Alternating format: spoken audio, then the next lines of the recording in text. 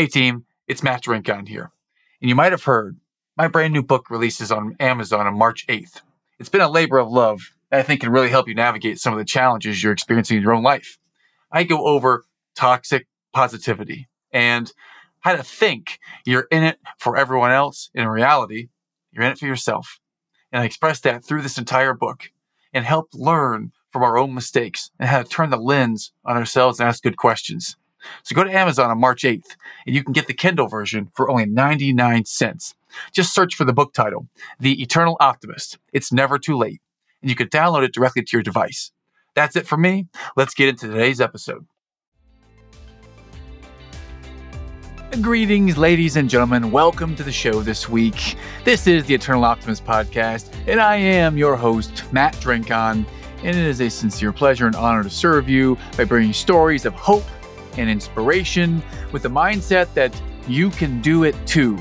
Thanks so much for being here today, friends. I appreciate you. So let's dive right in here today. Our guest today is the founder and CEO of the Speaker Lab, Mr. Grant Baldwin. He's helped thousands of people build successful, sustainable speaking businesses. Over the past 15 years, Grant has become a sought-after speaker, podcaster, author, accomplished entrepreneur. He's been featured on the Inc. 5000 list. He's been in Forbes, Entrepreneur Magazine, the Huffington Post, amid many others. He's committed his expertise and his insight to equip others to share their meaningful message with the masses. So he lives in Nashville. He's got a phenomenal wife of 20 years and 3 daughters. And overall, he's amazing. Here are some things that we highlight in the episode today. He talks about some of the biggest challenges he's faced live, real time, being a speaker on stage. He talks about the things that he's done to help grow and develop and evolve his amazing marriage and the relationships with his daughters. He talks about, and I'm winking at you here, he does share a story of how he was held in a St. Lucian prison and they gave him food for a week in that prison. Very interesting story there. And he also talks about how he deals with challenges. Now he views things as pieces in a puzzle and they all work together to make this masterful journey of life. He's got some amazing insight and he's got a very quick wit. So I introduce you to my dear friend, Mr. Grant Baldwin. Enjoy, friends.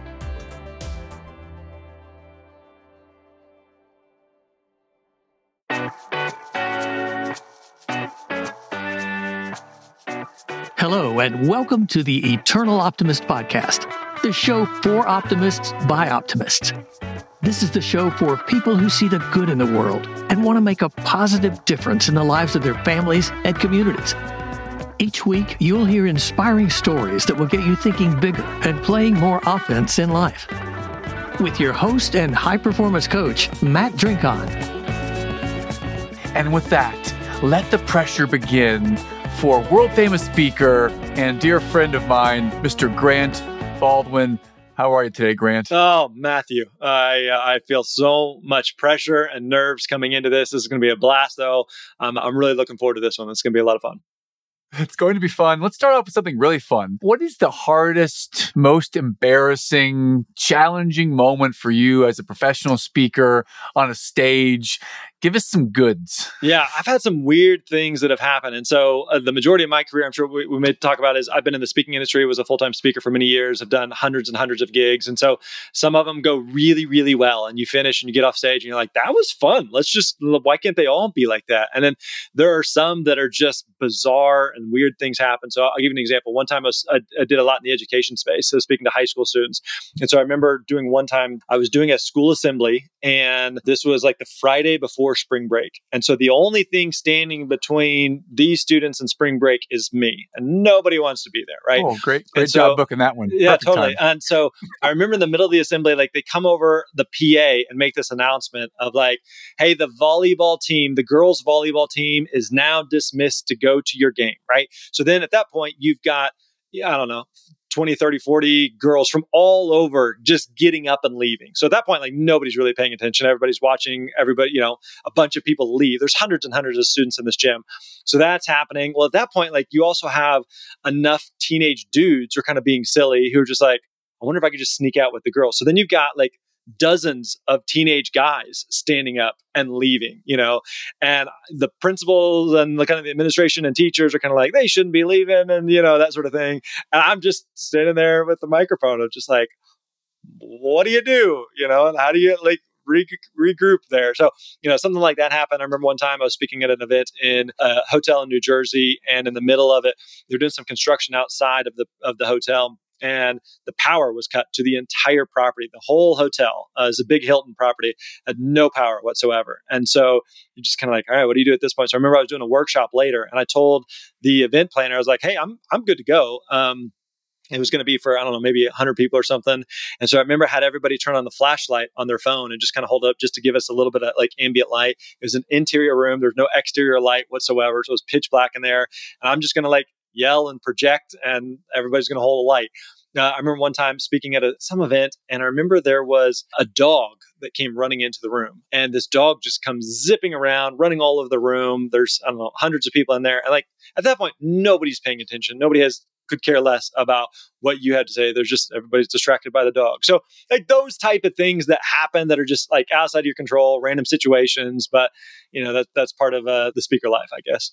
Well, somehow you figured out a way to be immune to that, or to figure out a way to get through it. And this is something that a lot of people would say is like the biggest fear imaginable is public speaking. And you've made a career of it, and you're really good at it. And for someone who is a professional, how do you, like, in that moment when all the high school girls start getting up and the dudes start sneaking out, and you can see that the attention is waning and the challenge is happening, what's going through your mind at that moment? It seems like a real moment of fear, or something's Totally. happening. Yeah. Like what's happening? Well, like when something in the room happens, just in general, one of the things you're trying to quickly assess is how big of a distraction is this? Like, at what point do I need to say something? Because there is sometimes where like there's some little distraction, but it's only affecting like a few people or a very small part of the room, and there's really no sense in calling it out, because by calling it out, you bring everybody's attention to it, and everybody's distracted by it. But if it's the type of thing where like it's clear, that everybody's distracted, like you have to call it out. It's kind of this elephant in the room. And so when that happens, I think one of the things that I learned is with speaking is that those type of moments are really good opportunities to connect with an audience, to endear yourself to an audience, and just kind of like, again, kind of roll with it. So I like when sometimes those types of things happen where it feels like this real, raw, unscripted, natural, this crazy thing that just happened in the moment. Because it starts to feel like one of those things like, oh, you had to be there. Like it was just a really cool, it was funny, weird, awkward, whatever it may be. And so, yeah, I think you just kind of learn to roll with it. You make a joke about it, you point something out about it, and you move on. And like that's part of it. Those are also things that not every speech, not every presentation, not every whatever the thing is that you do is going to go smooth. You're with this podcast, there's going to be some interviews and episodes you're just like, dang, that went really well. And some are just like, that just felt clunky for whatever reason. And one thing that's also, I think, important whenever I'm working with speakers is when a speech doesn't go well, there's 3 different variables and factors that go into it. And so you have to kind of assess each one of these. Okay. So one of them is going to be you. Did you show up prepared? Were you ready? Were you rested? Did you bring your best? Did you rehearse and go over your content? Do you feel like, no, I absolutely 100% brought my A game? Or were you kind of going through the motions, phoning it in, that sort of thing? And like, it didn't go well, but it's on you, So one is you're a big variable and factor. Another is going to be the audience. And so, like I mentioned, you have a bunch of students who are getting up and leaving. And so that kind of creates a weird dynamic. Or imagine, for example, let's say I was getting ready to speak to a group of sales reps. And right before I get up, there's the VP of sales, and he gets up there and he says, hey, bad news. COVID has really caused a lot of issues. The economy is starting to really affect us. And unfortunately, we're going to have to lay off 20% of you. But we're going to talk about that later. For now, please welcome to the stage our speaker, Grant Baldwin. It's like, it doesn't matter what I say, the audience is not paying attention, right? So the audience is a big factor. And the third variable and factor is going to be the environment. So let me give an example. I remember a couple of years ago, I was speaking at an event, and there's about 2,000 people there, and I was in a room that was set up for about 2,000 people. So I do a keynote, 2,000 people, room set for 2,000 people. It goes great. Right afterwards, they had me do a workshop for about 50, 100 people in the same room for 2,000 people. So when you're speaking to a group of 2,000 people in a room that seats 2,000 people, it works really well. When you're speaking to a group of 100 people in a room that seats 2,000 people, it's dead. It's completely horrible. And so the environment is a really, really big factor as well. So there's sometimes where you're like, dang, I really felt like I brought my best, but but something about the environment or something about the audience or something else happened. Now, it's not a cop out, but you have to be aware of what are the things as a speaker that you can control, what are the things that you can't control. Well, hey, knowing that exact example of 2,000 room, and now you got 100 people in the workshop, is there any pre-framing you might say as you start the speech? Hey guys, there's 100 of us in this room, where there's 2,000 a minute ago, and it may feel a little bit different, or blah blah blah. I mean, did you somehow pre-frame them somehow? Yeah, what you want to do in those type of situations is you want the room to be as small as possible. Okay. And so what you actually want is for a room to feel too crowded, because especially as a speaker, energy, excitement, laughter is contagious. And so the more spread out people are, the more opportunities there are for just dead energy and things to kind of fall apart. So I'll give you another example. I remember a couple of years ago speaking at something, and I got to the event, and I'm kind of looking through like the room setup, and there's just wall to wall chairs. And I'm talking with the event planner, and they're like, I'm so sorry, like we're even like pushing fire code here. And I was like, no, that's a good thing. Like, you want a room that feels full. You want a room that feels packed. And so in that type of situation where you have 2,000 seats and you got 100 people in there, part of my responsibility as a speaker is to make the room as small as possible. So you don't want people sitting on the back row. You just say, hey, everybody come on in. Everybody scoot up. You can only sit on the first 3 rows or whatever it is, or let's just move chairs around and let's make it as small as possible. And so that by doing that, again, you're removing a lot of kind of the external other chairs and kind of distractions, and you're making that. Now, ideally, what would happen is you connect with the event planner, decision maker, or like the MC ahead of time and ask them to kind of help with some of that. So you don't have to be the bad guy of like, all right, now I'm going to hop up, and before I get into my little dog and pony show, I need everyone to get up and move around. So you want them to ideally be the one. So sometimes if we're in a situation where it feels like it may not be that full of a room, I'll ask them, hey, before you kind of go through the introduction, could you just have everybody move up? Or, even as people are coming in, like, let's just block off the last X number of rows there to make it feel as small as possible. And so, yeah, you want rooms that are too small versus something that's too big. Okay. Got it. Quick side story here. I feel that this is something I should share with you. I was giving a speech 3 years ago at a real estate luncheon. There's 125 people there. I'm 2 minutes and 45 seconds in. I feel like for me, I'm prepared. I got my timing down. So that's why I know it's 2:45 in. Telling a story from Atomic Habits, James Clear's book, chapter 1, talking about the aggregation of marginal gains.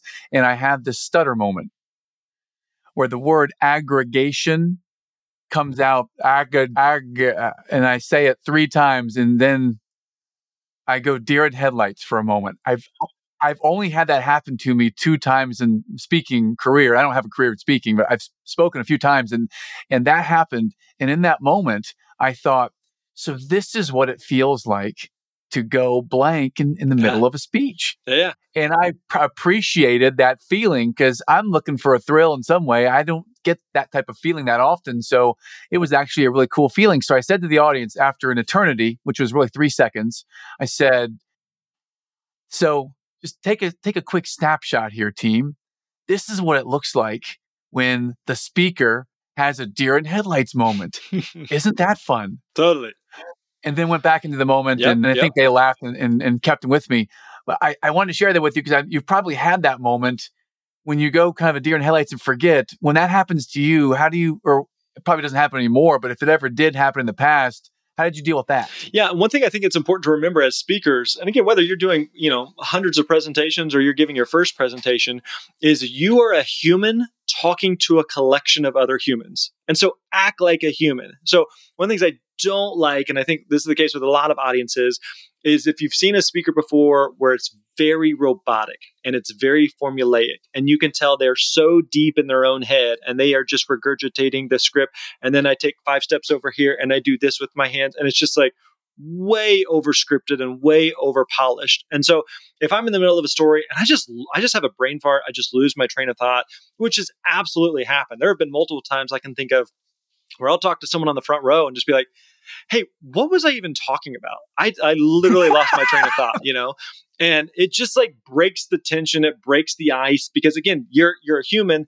You've had a brain fart. We've all had that happen before. And so again, when that type of moment happens, I think it's one of those raw, real experiences where you had to be there. Just kind of this fun thing. And so like, I think poking fun at yourself or calling out like, man, you just totally flubbed something, or you just made a mistake, or you just like, or like, let's say you tell a joke and it's just not funny. It just doesn't work. Like, call that out and just being like, boy, that was way more funny when I was talking to my dog about it, or, what, like just calling out, like, I thought this was going to be funny. Nobody laughed, and like, call it out and move on. So exactly what you described there, Matt, of just going like, this is what it looks like when a speaker is deer in the headlights. Everybody, it breaks the ice, it breaks the tension, everybody laughs, you get back on track and move on. Let's go to the question I love to ask everyone. And we kind of already started with what was hard in the speaking career when you've been on stage and had a snafu or a challenge. But I'd love to go to just use any time period from your life, from now going backwards to youth, just anything that has resonated over time that was a real hard challenge for you.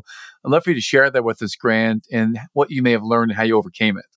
Yeah, I mean, here's how I generally view things that have not gone right or have gone poorly. Again, some of it's inside my control, some of it's outside of my control. But I've always 1,000% felt like I would not change anything that's happened in life, because everything that has happened has led up to this moment, and I'm incredibly, incredibly grateful for where I'm at in my life, with my marriage, with my kids, with my business, with my health. Like it's, I feel like I'm not perfect by any means, but I feel like I'm checking a lot of boxes right now, and just feel really, really, really grateful and thankful for where I'm at. So that said, I was trying to think through some things that have been kind of pivotal moments that have not gone so well. One thing that really had a big impact on me was when I was in 8th grade, my parents got a divorce. And so that was pretty profound. At the time, I didn't really know anybody whose parents were divorced. And I knew my parents would fight from time to time, but I never really felt like, oh yeah, there's no way they're going to make this work. I just kind of assumed like, yeah, they fight, but I think, all couples or parents fight. And so I vividly remember my parents sitting down with my brother and sister and I, and told us that my dad was moving out and they were splitting up. And just like, dang, like that sucks, And so it happened, the same type of thing happened with my wife and her parents. And so my wife and we absolutely don't have a perfect marriage by any means, but we've been married for 20 years, been together 25 years. And we have a really great marriage, a really, really strong marriage. And I think a big part of that is what her and I lived through as children, and just going like, that seemed to suck in a lot of different ways from a child perspective. And also just like seeing, our parents and what happened post divorce and kind of how they tried to find their way and that new identity. And so I think that for us, we're just like, hey, we're in this. Like, we want to make this work. We're in this for the long haul. And so, yeah, that was definitely a pivotal moment for life that had a big impact then and continues to have a ripple effect today of, my wife and I being super intentional on working hard on our marriage. I think what I'm impressed about the most about your answer is that you framed it with every single challenge in your life, everything that could be deemed hard has led me to where I am right now. It's all part of the journey. And that journey has brought us to where we are right now, where there are a number of things you're very grateful for. And I'm inspired by all those combination of words, because I've attempt to coach people to get to that place where they can view this as an opportunity or as part of the puzzle that helps create the masterpiece. And you live that. So I'm grateful to hear you say that others are feeling that way, Grant. So just congratulations, my friend. I appreciate that. But I mean, like when we talk about like being an eternal optimist, like I legit feel like that. Now, again, that doesn't mean that you just stick your head in the sand and that you're naive about life or your conditions or situations. Like there's times where like crap happens and you're just like, okay, we got to figure this out. We got to, fix this or resolve this or do better or whatever needs to happen. But I tend to live life way more in the windshield than the rear view mirror, knowing like yesterday was fine, but there's absolutely nothing I can do about yesterday. And there's nothing I can do to change my parents' divorce. There's nothing I can do about mistakes that I've made as a husband or as a dad or as an entrepreneur or a business owner or an employer. And like, it's just like, there's no sense in dwelling over that. What is there something I can learn? Sure. But like, let's learn that and move on with life and think about what are the things that you can control today, tomorrow, and into the future, rather than like dwelling on something that like I don't know, just dwelling on it, just it's not going to change the situation or the circumstance whatsoever. Yeah, 100% agree. And you would kind of take me to a place where I share what is the definition of eternal optimism. And I would share that optimism by itself is simply seeing the positive in the moment, or seeing the positive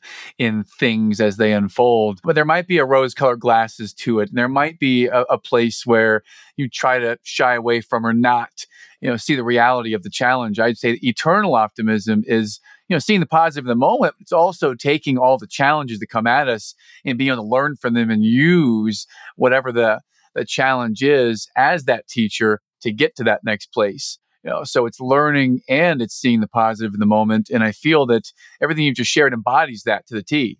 So cheers to you, my friend, for feeling that way, and also for congratulations on your marriage for 20 years. That's fantastic. Well, and I try to be intentional on taking my daughters on dates. And so the other day, our 16-year-old and I were out on a date. And a big thing that I really try to impart to them is like, your life can be whatever you want it to be, but it is 1,000% up to you to make it happen. Don't depend on mom or dad. Don't depend on a relationship. Don't depend on a job. Don't depend on the government. Like, your life is up to you. And so I was like, listen, I have a great life. I would not trade life. And I'm telling my daughter this is like, I have a great life, but it's not because like I'm anything special or I was born with a silver spoon or I have anything that you don't have. Like, I'm really, really intentional about determining like what kind of life I want to have and building that life there and saying like, listen, our family has a great life. Your mom and I have a great marriage, not because of anything that we've been blessed with, but because like we are really intentional. And so you can have a great marriage, you can have a great life, you can have a great career, you can have fill in the blank, but it's up to you to make it happen. And so don't wait on someone else to solve your problems. Don't wait on someone else to fix things for you. Like, it's legitimately like that personal responsibility is so critically important at any age or stage of life. I wonder when you said the word intentional a few times, and I love the way you use that word. I wonder when you say intentional, how might that show up for you in maybe a daily or some kind of habit or recurring mindset that you might use to your advantage? What does that mean to you, intentional? Yeah. And so I'll give you a kind of a big picture, like on our family. Like, one of the things that we really value is we really value like freedom and flexibility and autonomy. And so it's like, okay, in order for that to play out, like what does that mean? What does that look like? And so a couple things, like one, like I've been an entrepreneur pretty much my entire career. So I have not had an outside paycheck for I think 18, 19 years at this point. And so knowing like, okay, if I'm my own boss, and again, not everybody needs to be their own boss by any means, but knowing like that's probably going to give me some more options, freedom, flexibility, autonomy, that sort of thing. And so being intentional, going like, okay, let's build a career in that way. My wife started homeschooling our daughters about 10 years ago. And that is a big commitment and it's a ton of work. And so there are days where you're just like, man, it'd be so much simpler if we just drop them off at school and then like you and I can go on lunch dates and, we can like, that would be so much simpler at times. But knowing that by doing homeschool, it gives us options and freedom and flexibility. So for example, we are recording this at the end of August. School has just started back up for the majority of the country. And on Monday, in just a couple of days, we leave to go to California and Hawaii for 2 weeks. And everybody else is in school and kind of doing that thing where like, when everybody else goes back to school, let's travel, let's go somewhere, and we'll do a little bit of school and do some, like I was talking with my oldest daughter, like we're going to Pearl Harbor and it's one thing to like read about Pearl Harbor. It's another thing to go there and experience it and learn about it. And so just like building the life with intentionality of like, what do you want life to look like? And then how do you take steps in that direction? If you want to travel, if you want to have a better relationship with your partner or with your kids, like what are the steps that you need to do? I'll give you another example. I started the beginning of the year of feeling like I was in okay shape, but I knew that I needed to do something different. Like Matt, you and I aren't getting any younger, right? And like we are beautiful to our wives, but that's about the extent of it. And going like, all right, we got to take better care of ourselves. And so, what does that look like going forward? And so, I hired a health coach at the beginning of the year. I was like, man, I need to lose some weight, and I just need to get more in shape and pay more attention to my health. So, like being super intentional with the decisions I'm making around food and exercise. And I have a bad sweet tooth, and so I can put away sugar with the best of them, and just going like, okay, I got to control that. Like that's that worked when I was 20. It doesn't work when I'm 40. And so we fast forward to today, and I'm down like over 30 pounds for the year. I'm some of the best shape I've been in years. I continually have people that are just like, boy, you've lost, like, you look lean and like you look like you put it together. I spent 2 hours this morning playing pickleball. I play pickleball multiple times a week and just burning calorie and getting some competition in. And so just saying like, okay, recognizing like you need to get in shape. Like, all right, that's great. We all probably need to get in shape a little bit, but then what? Just recognizing it or realizing it does absolutely nothing for you. Reading a book, watching YouTube videos, having a conversation changes nothing. So at that point, then you've got to be intentional about, okay, what's that end result that I want to have, and what are the steps that I need to be taking in order to get there? And again, it's not rocket science, but you have to then implement. You have to actually apply what steps you need to take in order to get to that end result. Excellent. Yeah, I did notice you look sharp. I'm looking forward to seeing how that relates to your golf swing. Well, let's stick to the topic of intentionality and the concept of learning. And as someone who is intentional, I wonder, is there intentionality around a specific topic or a skill, something that you're working on learning right now, Grant? Yeah. And so as a speaker, I was on planes all the time. I was always traveling, and I've always thought it'd be cool to get my pilot's license. And it's just kind of like one of those like bucket list things. You and I were at a retreat almost a year ago where we made a dream list, and I put down on there like, get your pilot's license. I just always thought that'd be cool. I have zero practical need for it or reason for it. There's no business need for it. I was just like, man, it'd be kind of cool. Been on a lot of planes. Like, what's it like up there? How are they getting us around there? And how do they get us back on the ground? And so a couple months ago, I started taking flying lessons. And boy, I tell you what, when you are like a fish out of water and going like, there's so much happening and there's so many knobs and dials, and you're just trying to like soak everything up, and you just feel like you're drinking from a fire hose, like just learning from scratch and going, I don't know anything about this stuff. I've never been up here, but teach me all. And like, it's been a fun, fascinating, frustrating process of going, I feel like I'm back in kindergarten, just learning all this different stuff about how to fly a plane. And so when we start taking flying lessons, basically what happens is I go a couple times a week and go for like an hour and a half or so, and I'll go up with my flight instructor and we'll work on different things. And so part of working toward getting your license is you do a solo flight, meaning he gets out and you go up by yourself. And so about 2 weeks ago, I had my very first solo flight, and meaning like, I fly around, I land, I do it again, take off, fly around, land. And I was just like, holy crap, there's nobody else in this plane with me. You're just kind of having that surreal moment looking around. My wife and daughters, I told them, I was like, hey, I'm getting closer to like where he's going to have me do this. And it's in order to get you, like in order to pass your, what's called a check ride to get your license, like you have to have so many solo hours. So I knew this was coming up, and my wife was like, I do not want to know about it. When you do it, just tell me after the fact. But yeah, when he gets out of the cockpit there and I'm just sitting there by myself, like, okay, man, this is it. So I felt comfortable. I felt confident. All the training and the preparation had led up to that, knowing like you know what to do, like just execute on that. But still just feeling like we're 1,000 feet in the air and we got to get this piece of machinery back on the ground there. And it went really, really smooth. But the point being like just this learning process over the past couple of months of going like, I know squat about this, but I'm starting at scratch and I want to learn. So it's been quite the process. Wow, what an amazing feeling it must be to learn something from scratch that you have no knowledge of, Totally. and to be up there on your own, flying this thousands of pounds machinery, 1,000 feet in the air, solo. And a month or two before that, you had no idea. Totally. Zero clue. Yeah. And there's still there's a ton to learn and a ton more, but I was looking at you track like your hours and there's different things that you track with each flight. And so I was looking yesterday and I'm at 123 landings. And so I've been taking lessons for a couple months now and probably done, I don't know, probably 15 lessons or so. And a lot of times, like we're doing what's called just flying in a pattern. And so you take off and you do kind of a lap around the airport and then you land. You just do touch and goes. My wife and daughters call them up downs. Dad's just going up, down, up, down, up, down. So you take off, land, over and over and over. And you're just practicing getting that muscle memory, getting that repetition, getting more comfortable with it. But yeah, it's still just like, boy, there's a lot going on here. And this is a lot to like soak in and adjust for and figure out. But I mean, seriously, it's been a really, really fun process of like starting from scratch on something and learning and trying to get better at it. Amazing.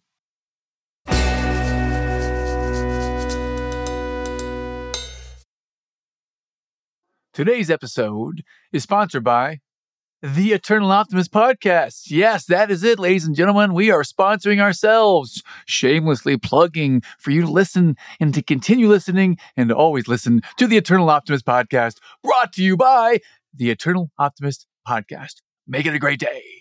Back to the action.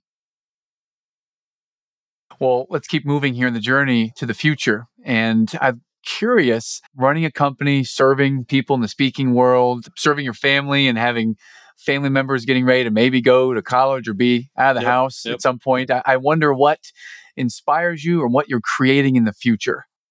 Yeah, so a couple thoughts come to mind. One is one thing when I was speaking full time, and even now within our company, one thing I tell our team all the time is that who you are is more important than what you do. Who you are is more important than what you do. Meaning, I love being an entrepreneur. I love being a speaker. I love being a podcaster. I love being a business owner. I love being an employer. I love all these things. But my most important roles are being a good husband and being a good father. So if I'm a great entrepreneur, if I make a difference for all of our team members, if I make a difference for all these people that I may speak to as a speaker, but if I drop the ball as a husband or as a dad, I've really screwed up. And so what does the future look like? Well, the most important things are continuing to be like just crush it as a dad, crush it as a husband. You know, my wife had a vote, she had a choice, and somehow I tricked her into locking into a lifetime contract with me. So she's stuck with me. But my girls, like, they didn't get a vote. They just came out like, hey, it's me. I'm your dad. You're stuck with me, you know? And so I feel like it's my responsibility to be the best possible parent. And I have great parents. My wife has great parents, but like I got one shot to be a dad to these girls. And so I want to do amazing in that, which I know is like, you know, a big part of what you and I resonated over and bonded over is, you know, we're a part of a group of guys who, yeah, we care about business and yeah, we care about like making money and doing that sort of thing. But like, we do not want to do that at the detriment of our roles as dads and as husbands. So that's a big part is like, how do I continue to be a great husband and a great father to my girls? Beyond that, as far as like the future, I really enjoy what we do within our company is called the Speaker Lab. And so we teach people the business of speaking. How do you find and book paid speaking engagements and share your message and make an impact with it? I really enjoy the work that we're doing, the impact that we're making, how the team is growing. We have about 30 people within our company now. And one thing that was kind of an epiphany to me a couple of years ago is I really want to create the best possible place that someone will ever work. And so, in fact, right before this recording, we had hired a few people last week. And so with every new team member, I do like an orientation, just like pouring the Kool-Aid on them of like, hey, here's our culture, here's our history, here's how we operate, here's how we think. And so I was telling these two new team members, I said, I want this to be the best place that you ever work. And there's a good chance in your careers, you will do other things. You probably won't be here forever. But while you're here, I want to make it really hard for you to leave. And I don't mean that in a manipulative way at all. Meaning, though, you're both talented, amazing, sharp people, and you have no shortage of options. You could work for other companies. You could start your own thing. You could do any number of things. But I never want you to feel like, this sucks, or I don't like it. Like, there's going to be days that are stressful and tough. That's just part of it. But as a general rule, I want you to feel like this is a great work environment. I know that the work I'm doing matters. I know that I'm cared for. I know that these people genuinely appreciate me. I want this to be an amazing work environment and the best place that you will ever work. I want to set the bar high for anything that you ever do in terms of your career for the rest of your life. And so I enjoy that. Like, that's super, super rewarding for me. There was a team member who told me recently, he said, this is the first job that I've had where I haven't been thinking about my next job or I haven't been looking for my next job, you know? And like, that's the case with some people. Like, I'm into one thing and I'm already thinking about the next thing. But he's like, I don't want to go anywhere. Like, I want to be here. There's another guy who told me, he said, my wife will never let me leave here because she said, being here has made me a better husband, a better father. I'm more present. I'm less stressed.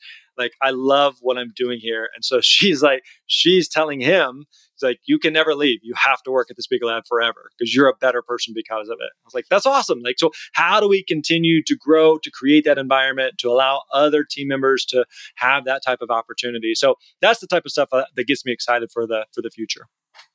Man, all of those things, where to even start? So exciting to hear these things. I love the way you frame it with your people when they first start, that I want this to be this way, and I want you to have this experience. And so many CEOs and leaders don't do that. So I love the way that you set the tone with your teammates. I love to go back to the intentionality. The first things you hammered home: be the best husband I can be the best father I can be.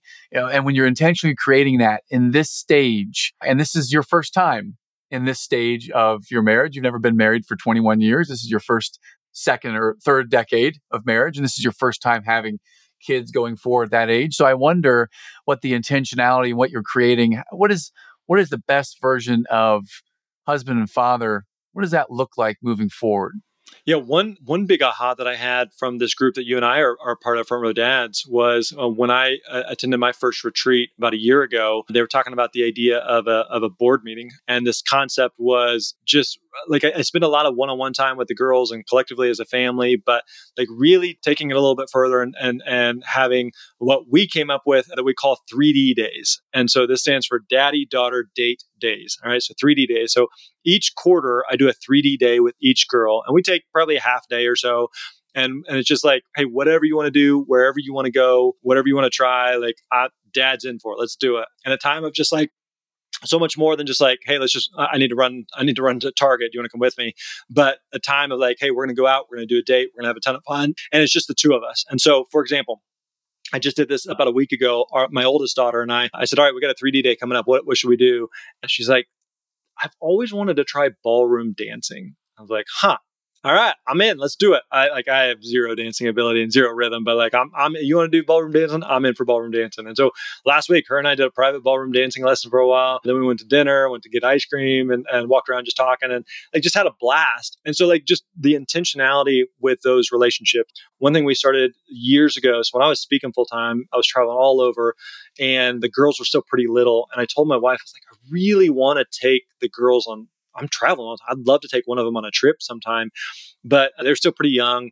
And so, and it had to be like, if I was going somewhere, if I'm on stage, I can't be like also babysitting. So it's got to be something where, I can kind of keep an eye on them. And I know like I'm not going to be on stage too long. It's got to be a cool place, like they don't want to tag along if I was going to North Dakota or something. But I remember finally talking my wife into it. I had a gig in Florida. And so our oldest daughter is 16 now. She was 8 at the time.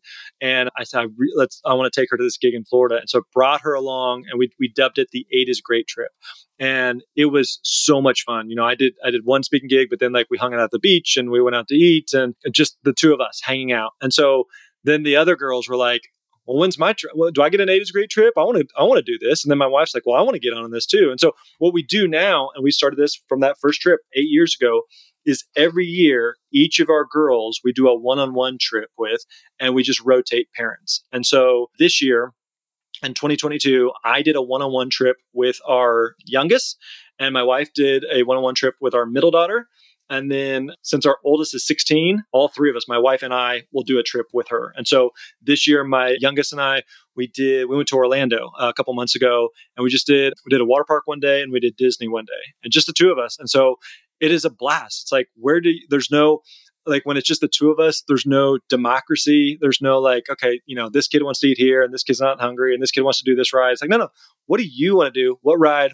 Should we get ice cream in? Let's get ice cream again. And like just the two of us, it is an absolute blast. And so our oldest, who's 16, she said, hey, I've never been skiing. I'd love to go skiing. And I was like, all right, let's plan a ski trip. And so just the three of us are going skiing. So it's been so much fun to do these one-on-one trips with the girls. And they're just short trips, like 2-night trips, 3-night trips. And it's nothing, super extravagant or anything, but it's just like, hey, this is a trip that I will never forget, that they will never forget. And now we fast forward, 8 years, we can look back and like, oh, you remember a few years ago when just you and I did that thing to there? Or now, like, since next year will be a trip for my middle daughter and her and I already start talking about what should we do next year? Just us. So where are we going to go? And what do we want to do? And, what do we want to see? And, oh, this would be kind of cool. Or, oh, it'd be fun. We should go there. And like, whatever it is, like that type of intentionality with building those relationships with them, having those experiences, those memories with them is something we've tried really, really hard to be intentional with.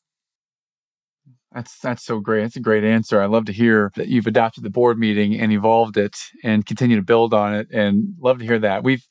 we've done the same thing. That was maybe one of the biggest benefits of joining the Front Row Dads is learning that structure of consistent one-on-one time through the board meeting. And I was just sharing with someone a couple of days ago that so far since I learned it in October 2019, I've had now I think we're at 39 board meetings overall between the three daughters, so about like 12 or 13 each. And it's been amazing what we can get to, the conversations and how deep we can go, like that one-on-one. And I didn't know about that before as a parent. I thought we could all do everything as a family all the time and build those connections, but the one-on-one time It's is amazing. And crucial. like, I do a 3D day with each girl and we do a trip with each kid, so it's not like one's being left out. It's like, no, your turn's coming. And so I'm going ballroom dancing with her. So what, like you and I, what should we do? And so it's a ton of fun to have those just one-on-one experiences with the girls. And I know that it's super impactful for me and hopefully it's been the same for them. I wonder how you might keep the same intentionality towards marriage and towards your wife. Because I can speak from experience that being married now for this will be 9 years coming up soon, and having a 7, 5, and 4-year-old daughter, that we've put a lot of energy and focus into our children. And sometimes that is at the expense of our one on one time. I wonder after 20 years, what insights you have or where you're intentional with your wife. Yeah. So a couple things we do kind of similar things is like we're really intentional on our dates. And so we do a date every single week. We usually do it Sunday afternoon after church. And so we take the girls home, drop them off. And thankfully they're at an age where we don't necessarily need a babysitter. But all right, mom, dad, or we're going to lunch. And sometimes it's like a lot of times actually we just like we go to lunch and we'll just go run some errands, but we just enjoy being together. There's times where a couple weeks ago we went axe throwing and just like Oh, when actually I had we were working with a marriage coach and she had suggested this idea of each of you come up, like you and your spouse each come up with a list of 10 things that you think would be really, really fun for a date. Okay. 10 things that you think would be fun for a date and then exchange those lists. And so I now have her list. And so next time I'm thinking through like, I think it'd be kind of fun to go throw axes. Would she? I don't know. But like, I have a list. And so I see it on the list. Like, oh, axe throwing's on her list. So when I want to surprise her or schedule a date or something, like this is on her list. And so it removes kind of the guesswork for me of what might be good. So anyway, so we do a weekly date. And then we also like to do trips. And so, sometimes it's just maybe just a quick 1 or 2 night thing. We try to do 1 or 2 longer trips for, a week or so. And so we have a trip coming up in mid October. We're doing a cruise, just the two of us. And so I tell the girls all the time, I was like, listen, at some point you're going to move out and I want mom to still like me. And so it's really important for me to continue to, be a good husband to her. And I also recognize one of the best ways that I can be a good dad is to be a good husband to their mom.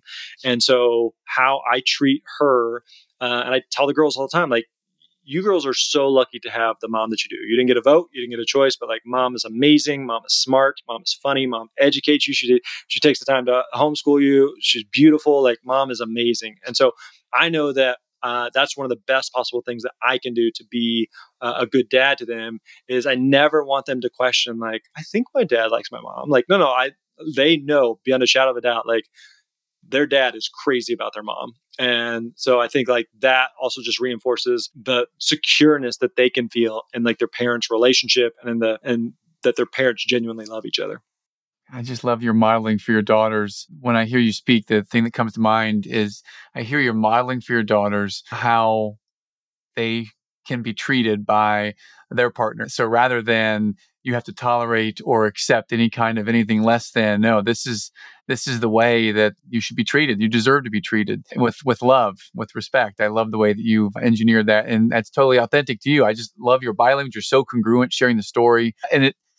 If I may, I'd love to go back in time just a little bit. I remember there was a Facebook post at some point, and I want to say it was either in January, February, maybe a year and a half ago, January, February. You went on a trip out of the country, and then you had trouble getting back into the country for some reason. Could you elaborate a little bit on this story before we wrap up? Love to hear that from you. Yeah. And so back in February, my wife and I celebrated our 20th anniversary. And so we try to do a trip for our anniversary each year. So we were kind of a couple months prior, so about a year ago, we're kind of thinking through like, all right, February's coming up. It's our 20th. It's our 20th. We got to do something big, right? And so we reached out to this travel agent we worked with, and she recommended this really nice property in St. Lucia in the Caribbean. And it was going to cost an arm and a leg, but we were like, it's our 20th, let's do it. And so we set aside some cash and like, all right, we're doing it. And so we went there. We were there for, I don't know, a week or so. And this was, again, back in February at the time, there were still, there's still some today, but there's quite a few COVID restrictions about just especially international travel. And so we had to provide a negative test prior to the trip to get into St. Lucia. And then you needed a negative test to get back into the United States. And so we'd done a little bit of international travel. We'd taken the kids to Mexico and Dominican Republic a time or two. And so we'd done a little bit of travel and kind of knew what the song and dance was. So we get down there, we have a great week. I've kind of had like this like runny nose and a little bit of a cough all week while we're down there. And I was like, man, I don't know, maybe it's just a climate change or something. You're going from February cold in the US down to St. Lucia and it's hot. And so, maybe that's all it is. And so the day before we're supposed to come back, we go do a quick little, the shove the Q-tip up your nose there. And they come in a couple hours later. It's like the hotel manager. She's got a mask on and she says, hey, can I come in and talk to you? And like, yeah, come on in. It's a small little property, so didn't really think anything of it. And she's got an envelope and she's like, talks to my wife and she's like, hey, you passed your exam, you passed your test. And she looks at me and she's like, you failed. And I was like, really? Are you sure? Today's episode is sponsored by the Eternal Optimist Podcast. Yes, that is it, ladies and gentlemen. We are sponsoring ourselves, shamelessly plugging for you to listen and to continue listening and to always listen to the Eternal Optimist Podcast, brought to you by the Eternal Optimist Podcast. Make it a great day. Back to the action. And at that point, this is, again, we're a couple years into COVID. I'd never tested positive. And I felt fine. Again, kind of had a little bit of a cough, but didn't think anything of it. And she said, you can take another test the next day, but if that comes back positive, then it starts a mandatory quarantine. And so every country is different. Every country had kind of their own rules. And so the way St. Lucia was set up at the time was that once you have 2 positive tests, then it starts a 7-day mandatory quarantine. And so you can keep testing every day. It does not make any difference because they're not letting you go anywhere. And so it was my wife still teases me about it because this hotel manager was telling me this, and I just felt like completely shell shocked. And she's like, I've just never seen you that quiet. Because I think I'm used to being able to, I can kind of talk myself into things or out of things and kind of like charm my way through something. And I was just like, holy crap, you're really not going to let me leave. And I was like, so what are my options? And so they had to move me to a different room. And so the next day, my wife is scheduled to fly home. She flies home. Coincidentally, she gets home. She was feeling sick the whole travel day. She tested positive when she got home. And so if we'd both tested positive and they required us both to be gone, to stay there, one, we probably would have killed each other for another week or so. But then also like being away from the kids for an additional week, just kind of how that kind of throws things up in the air.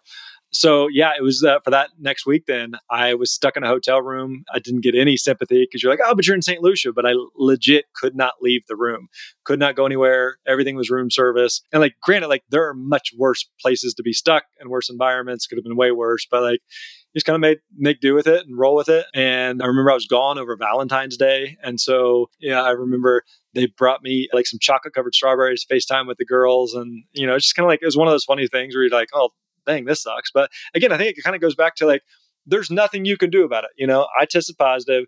I can't get out of this. I got to stay in this country for an extra week. My wife can go home. Let's roll with it. We make the best of it. And so I would FaceTime with the girls each morning, FaceTime with the girls at night. I'd work during the day. And I was like, well, my wife left, so vacation is over. It's back to work, man. And I had a full week of calls. It was the week of the Super Bowl. I remember just staying up watching the Super Bowl on my little iPad. And you just make it work. And now fast forward, it's not the end of the world. It's a funny story. And that time I kept joking. I was trapped in a St. Lucian prison where they would not let me leave and they had to bring food to me. But it's just kind of funny little thing. And that's part of life, So yeah, that was the time I got trapped in St. Lucia, held against my will. In the prison. Exactly. They brought you food. It's a very nice prison, Awesome. But I could not leave. Well, Grant, I want to thank you for sharing your wisdom today, and thank you for the thing that really resonated the most in the beginning. It's kind of sitting really, really well with me that you view the challenges as part of the journey and roll with it. I've got Steve Winwood, 1984 in my mind right now. Roll with it, baby. Whenever the challenges come up. So just thank you for gracing us with your presence. We appreciate that. How can our listeners find out more about you and see what you're up to? Yeah, everything we do is over at thespeakerlab.com. So if you listen to this podcast, you probably listen to other podcasts. So definitely check out the Speaker Lab podcast. We have over 400 episodes there. So if you're interested, especially as it relates to speaking, how do you find and book gigs? What do you speak about? Who hires speakers? How much do you charge? Definitely check out the Speaker Lab podcast. We also got a book called The Successful Speaker: 5 Steps for Booking Gigs, Getting Paid, and Building Your Platform. And actually, we're giving away free copies. And so all you got to do is pay for shipping. If you go to thespeakerlab.com, you'll see a link there to get your free copy of the book. And so that walks through exactly the methodology that we teach and work with our students and clients on how do you find and book gigs. So yeah, everything we do is over at thespeakerlab.com. Awesome. Well, thanks so much, Grant. It's been a pleasure and privilege, and I look forward to connecting next time. Thanks, brother. Thanks, man. Thanks for listening to the Eternal Optimist podcast. You can check the show notes for information about today's episode. And please share the show with that friend who is wanting to think bigger. We'll see you next time.